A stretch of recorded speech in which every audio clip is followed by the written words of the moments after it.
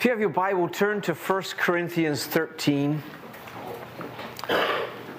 This is one of my favorite passages in the whole of Scripture. Probably done about 100 weddings over the last years. And most of them have had these verses read. But these words are about so much more than just the interpersonal relationships that we share.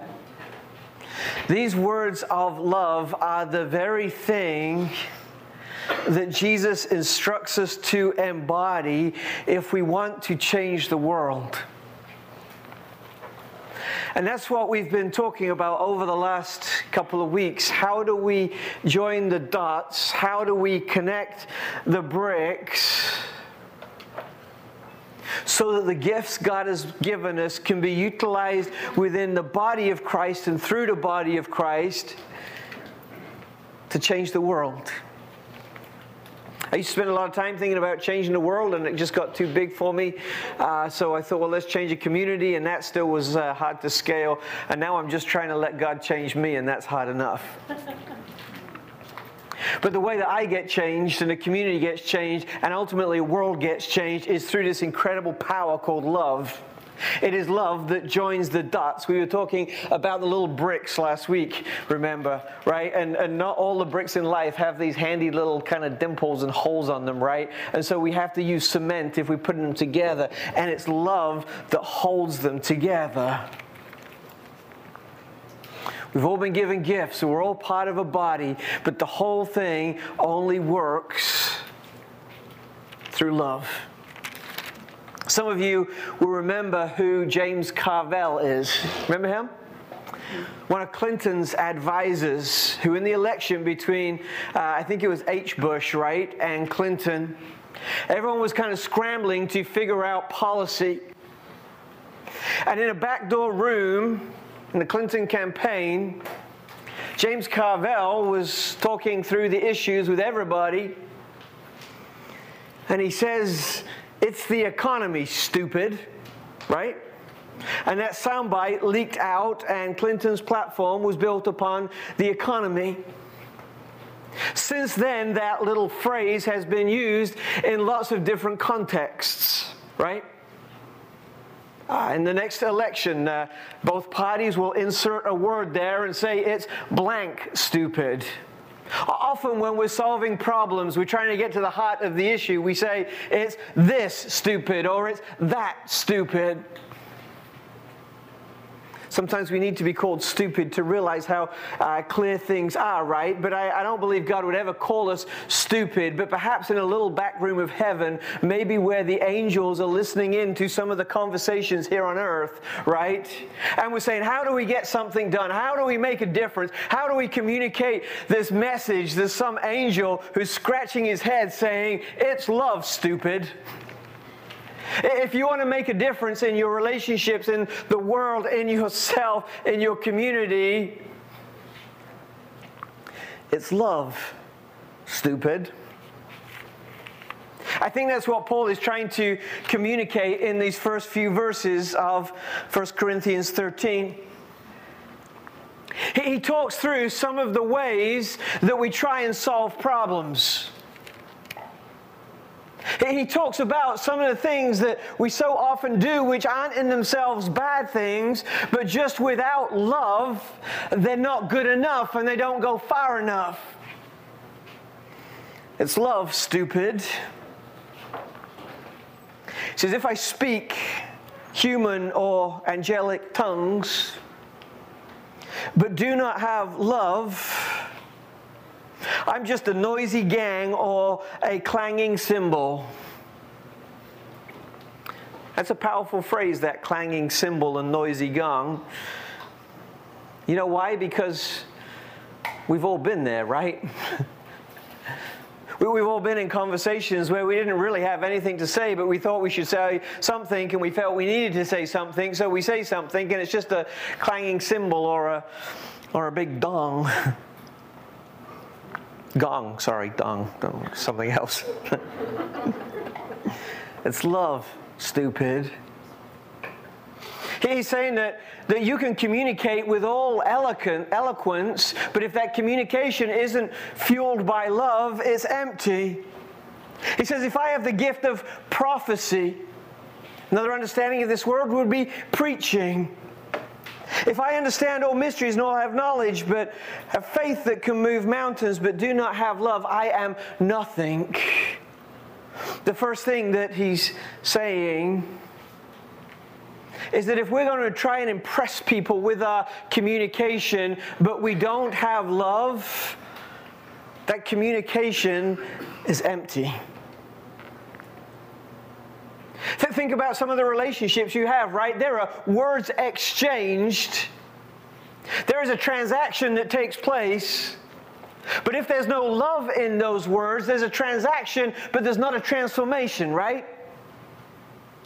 I'm reading this fascinating book right now. It's called Don't Split the Difference. It's by a guy called Chris Voss, who's the former head negotiator of the FBI.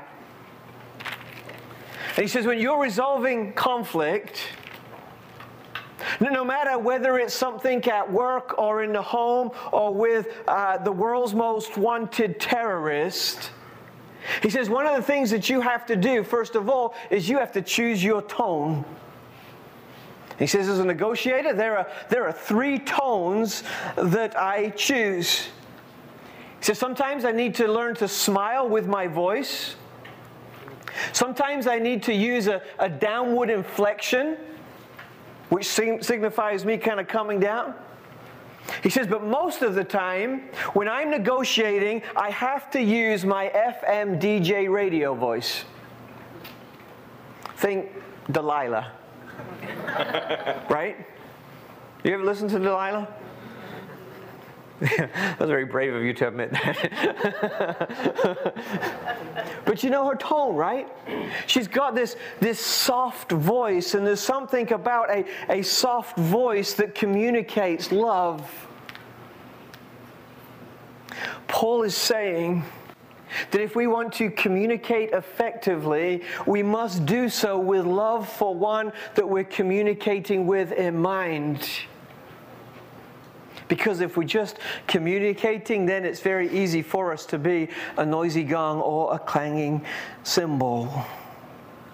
It says, if I have knowledge, all knowledge, and if I have faith that can move mountains, but do not love, then I am nothing. If I communicate but don't have love, I'm wasting my time.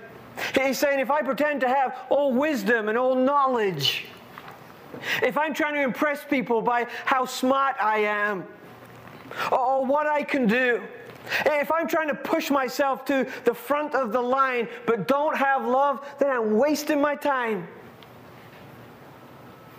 He says it's love, stupid. You're trying to impress someone with how smart you are. It just doesn't work if that's for selfish, egotistical benefits. It's when knowledge and wisdom are used for love that they really take on a whole new depth. He talks about sacrifice, and he gives 2 examples of it. If I give away all my possessions, everything I have, and if I give over my body in order to boast, but do not have love, I gain nothing.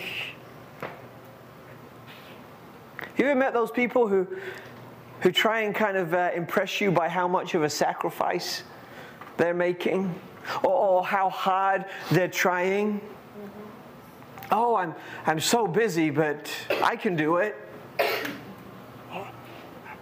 Look what I gave. Look what I did. And it's almost like they're boasting in their sacrifice. Whenever we make a sacrifice for selfish reasons, it cheapens the sacrifice we're making, right? And what Paul is saying is it's love, stupid.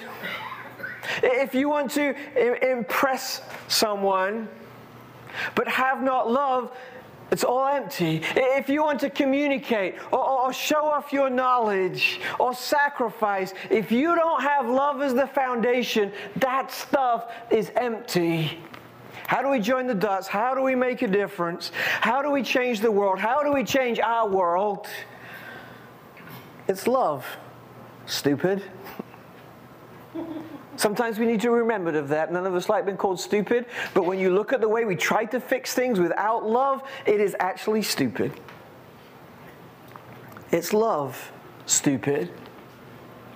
And I imagine his readers are kind of scratching their head about this. What do you mean? I communicate well. I'm pretty wise. God has given some wisdom. I make sacrifices. We've been told to do that. Well, what do you mean that's worthless? And Paul says, let me tell you about this love. And honestly, I think there are many in this world who need to understand this love. In the Greek language, there were 4 words that they used for love. We just have one. And because of that, I think our definition of love has defaulted to the lowest common denominator. The Greeks talked about a brotherly love. They talked about an affectionate love. They talked about a sexual love. And then there's this word agape, which talks about a sacrificial covenant love directly from heaven to us. And it's almost like Paul is saying, yeah, you guys know these other kind of loves, but there's a different love that's so much greater. Tracy and I were at a wedding earlier in the year that I presided over. And at the end, they gave out these little, what were they, like suitcase tags or something?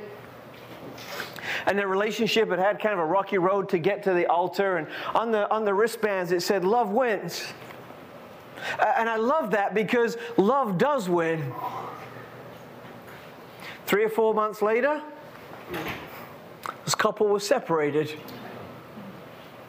They got back together and off and on and off and off and off again. And I'm thinking, hey, is love going to win? The only love that ultimately wins is the agape love of God. The affections that we have will splinter. The brotherly relationships that we have can go wrong. That eros kind of love can come with all kinds of problems, right?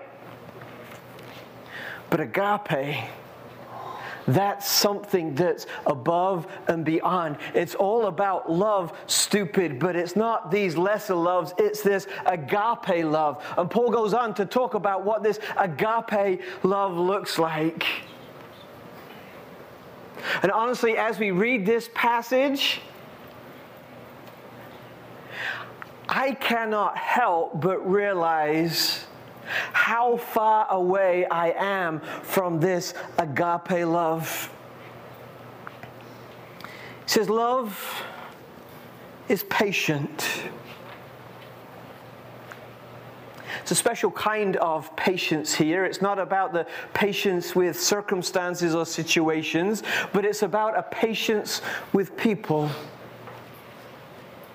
Saying if you want to love, you have to understand patience. Now, the thing that I've been reading in this book I'm looking at is generally in any kind of negotiation, the first person to unintentionally become angry always loses. As soon as we throw away patience, we throw away so much. How do we receive patience? I know of only one way, and that's to look to our God, who is patient with us and defines patience as long-suffering. As I look at my relationship with God, there's a lot of long-suffering as He looks down upon me. As I consider that and His faithfulness, then it becomes easier for me to be patient with others, right? This agape that transcends is patient. It is kind. There should be no such thing as an unkind Christian. It's one of the greatest sadnesses is that a word, sadnesses? Sure. It is now. Claimed it. Copyright. One of the greatest sadnesses of our day, that the church is often teaching Christian truths without any kindness. Love is kind. Love does not envy. It doesn't get jealous. It doesn't claim for its own. Love is not boastful. There's this kind of self-effacing quality about love, right? Love doesn't need anything in return. Love doesn't need to be celebrated because receiving love is celebration enough. Love is not arrogant. It runs away from any sense of self-importance. You know, there are lots of times, maybe it's true for you, when maybe someone will say something and you like what they said about you and it made you feel good and something like that. So, oh, that's good. Give me a little bit more of that affirmation. But love just kind of brushes that aside because it doesn't want to become arrogant. Love does not feed the ego. Love is not rude. Lined up in this passage is the word grace. Charis is its original form. This word grace, this word charis also means charm. There is something so charming about this love, so respectful, so dignified, so polite, so other-centered. It is not self-seeking. It is not irritable. It does not keep a record of wrongs. The idea behind this little picture is of an accounting ledger. And again, right, how often in relationships do we do that? We kind of make a note of things that people have done wrong, and we say, oh, you know, I've forgiven, I've forgotten, but it's still there on the list. Forgiveness is about erasing that wrong off the ledger, right? And there's something about love that has this glorious trait of forgetting. Someone texted me a few months ago. They sent me this email, really long email, just very, very apologetic about all the things that they had done wrong to me over the years. And I read it and I thought, what on earth are you talking about? I knew nothing of this. I had no idea that you'd offended me. Part of that could be age, but I would like to think that part of that is holy as well. Right? Because love keeps no record of wrongs.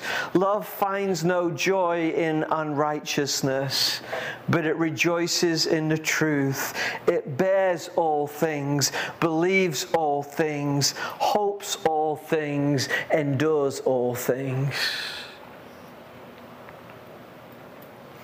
Love is this strand that strengthens all our relationships, right? It's an otherworldly love that stands tall among the lesser loves that our world craves after. Agape wins. It's love. It's love, it's love, it's love. Verse 8. Not only is this love the strand that strengthens, but it's the promise that always prevails. This is what he says in verse 8. Love never ends. If it ends, it wasn't love. You okay there, Fred? Shut up. That sounds like a motorbike or something. Ferrari. Now that's love. That's love. Love never ends. But as for prophecies, they will come to an end. As for tongues, they will cease. As for knowledge, it will come to an end. What he's saying? There is something permanent about this love. There is a permanency to this agape love that changes us and pulls us together, and that we get to dispense in this world that does not have an expiration date on. Businesses come and go. Governments rise and fall. But the church has been strong for 2,000 years. Is it because we're a great organization? No. Is it because we got all our stuff together? No. It's because we have the permanency of love within us.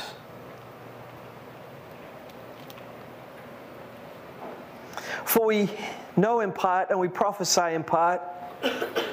But when the perfect comes, the partial will come to an end. When I was a child, I spoke like a child, I thought like a child, I reasoned like a child. But when I became a man, I put childish things aside. For now we see only a reflection as in a mirror, but then we will see face to face. Not only is Paul talking about the permanency of love, but he's talking about the completeness of love as well.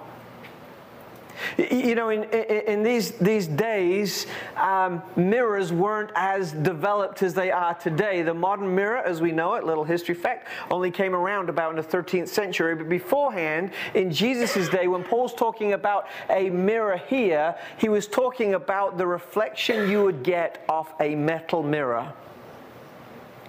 Have you ever kind of just walked by some metal and looked at yourself in it, you know, just to do your hair or whatever? It's not a great reflection, is it?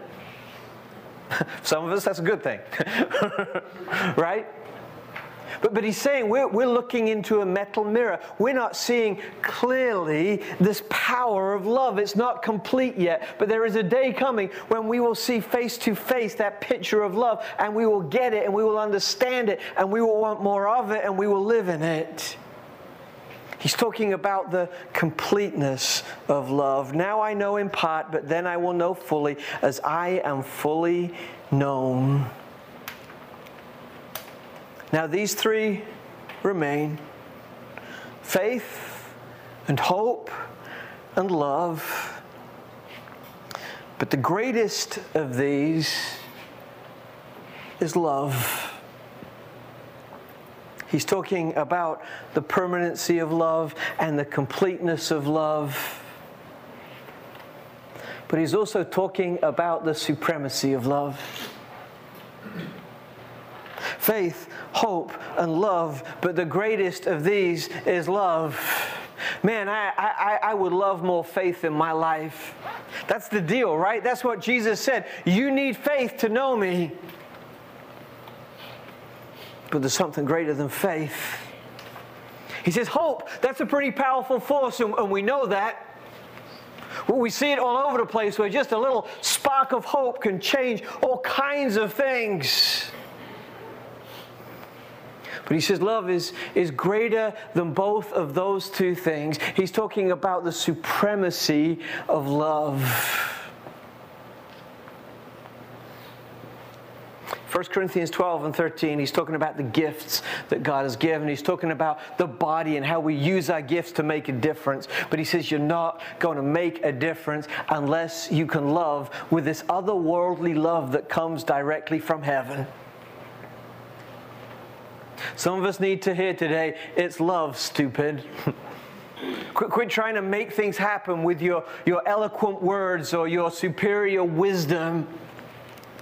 or your huge sacrifices, because it's love that will change. It is love that is the strand that strengthens, and it is love that provides the promise that prevails.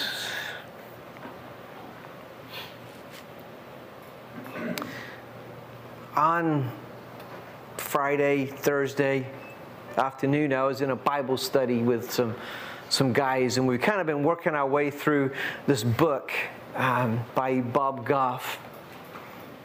Bob's a lawyer, and he's a kind of extravagant, risk-taking entrepreneur. And he tells the story of how some of his buddies and he entered a yacht race from LA to Hawaii. It's like a week-long thing. George, you may know of this. You heard of it? Transact. What's it called? The Transact. The Transact. Big deal, right? And none of them kind of knew how to navigate too well. So they recruited a navigator who used to be in the Navy. 2 days before they set off, the navigator bails. And so Bob says, how hard can this be? And he gets a few textbooks and he throws them on the boat. And he learns to navigate in his own unique way. And the way that he does it, and George, you'll be able to understand this better than I am, probably not telling the story right, is that as he's traveling from LA to Hawaii and getting hopelessly lost on the way until he figures out the principle of fixed points, right? Where you find something that you know to be true that gives you a clear picture of where you are, but then you have to find something else that you know to be sure, and you kind of put yourself in the middle of it. Is that a layman's kind of understanding? You can correct me later. Thank you for your grace. But I love that idea of having fixed points. And we were talking about, what are some of the fixed points in your life that you can come back to when you get lost? We went around the table, and some of the guys said, well, for me, as long as I got some money in my bank account, I'll be all right. Another said, hey, my parents have been a fixed point in my life. Well, whenever I'm getting lost, I can turn to them. Another guy said, well, this may sound a little bit weird, but my sense of discipline.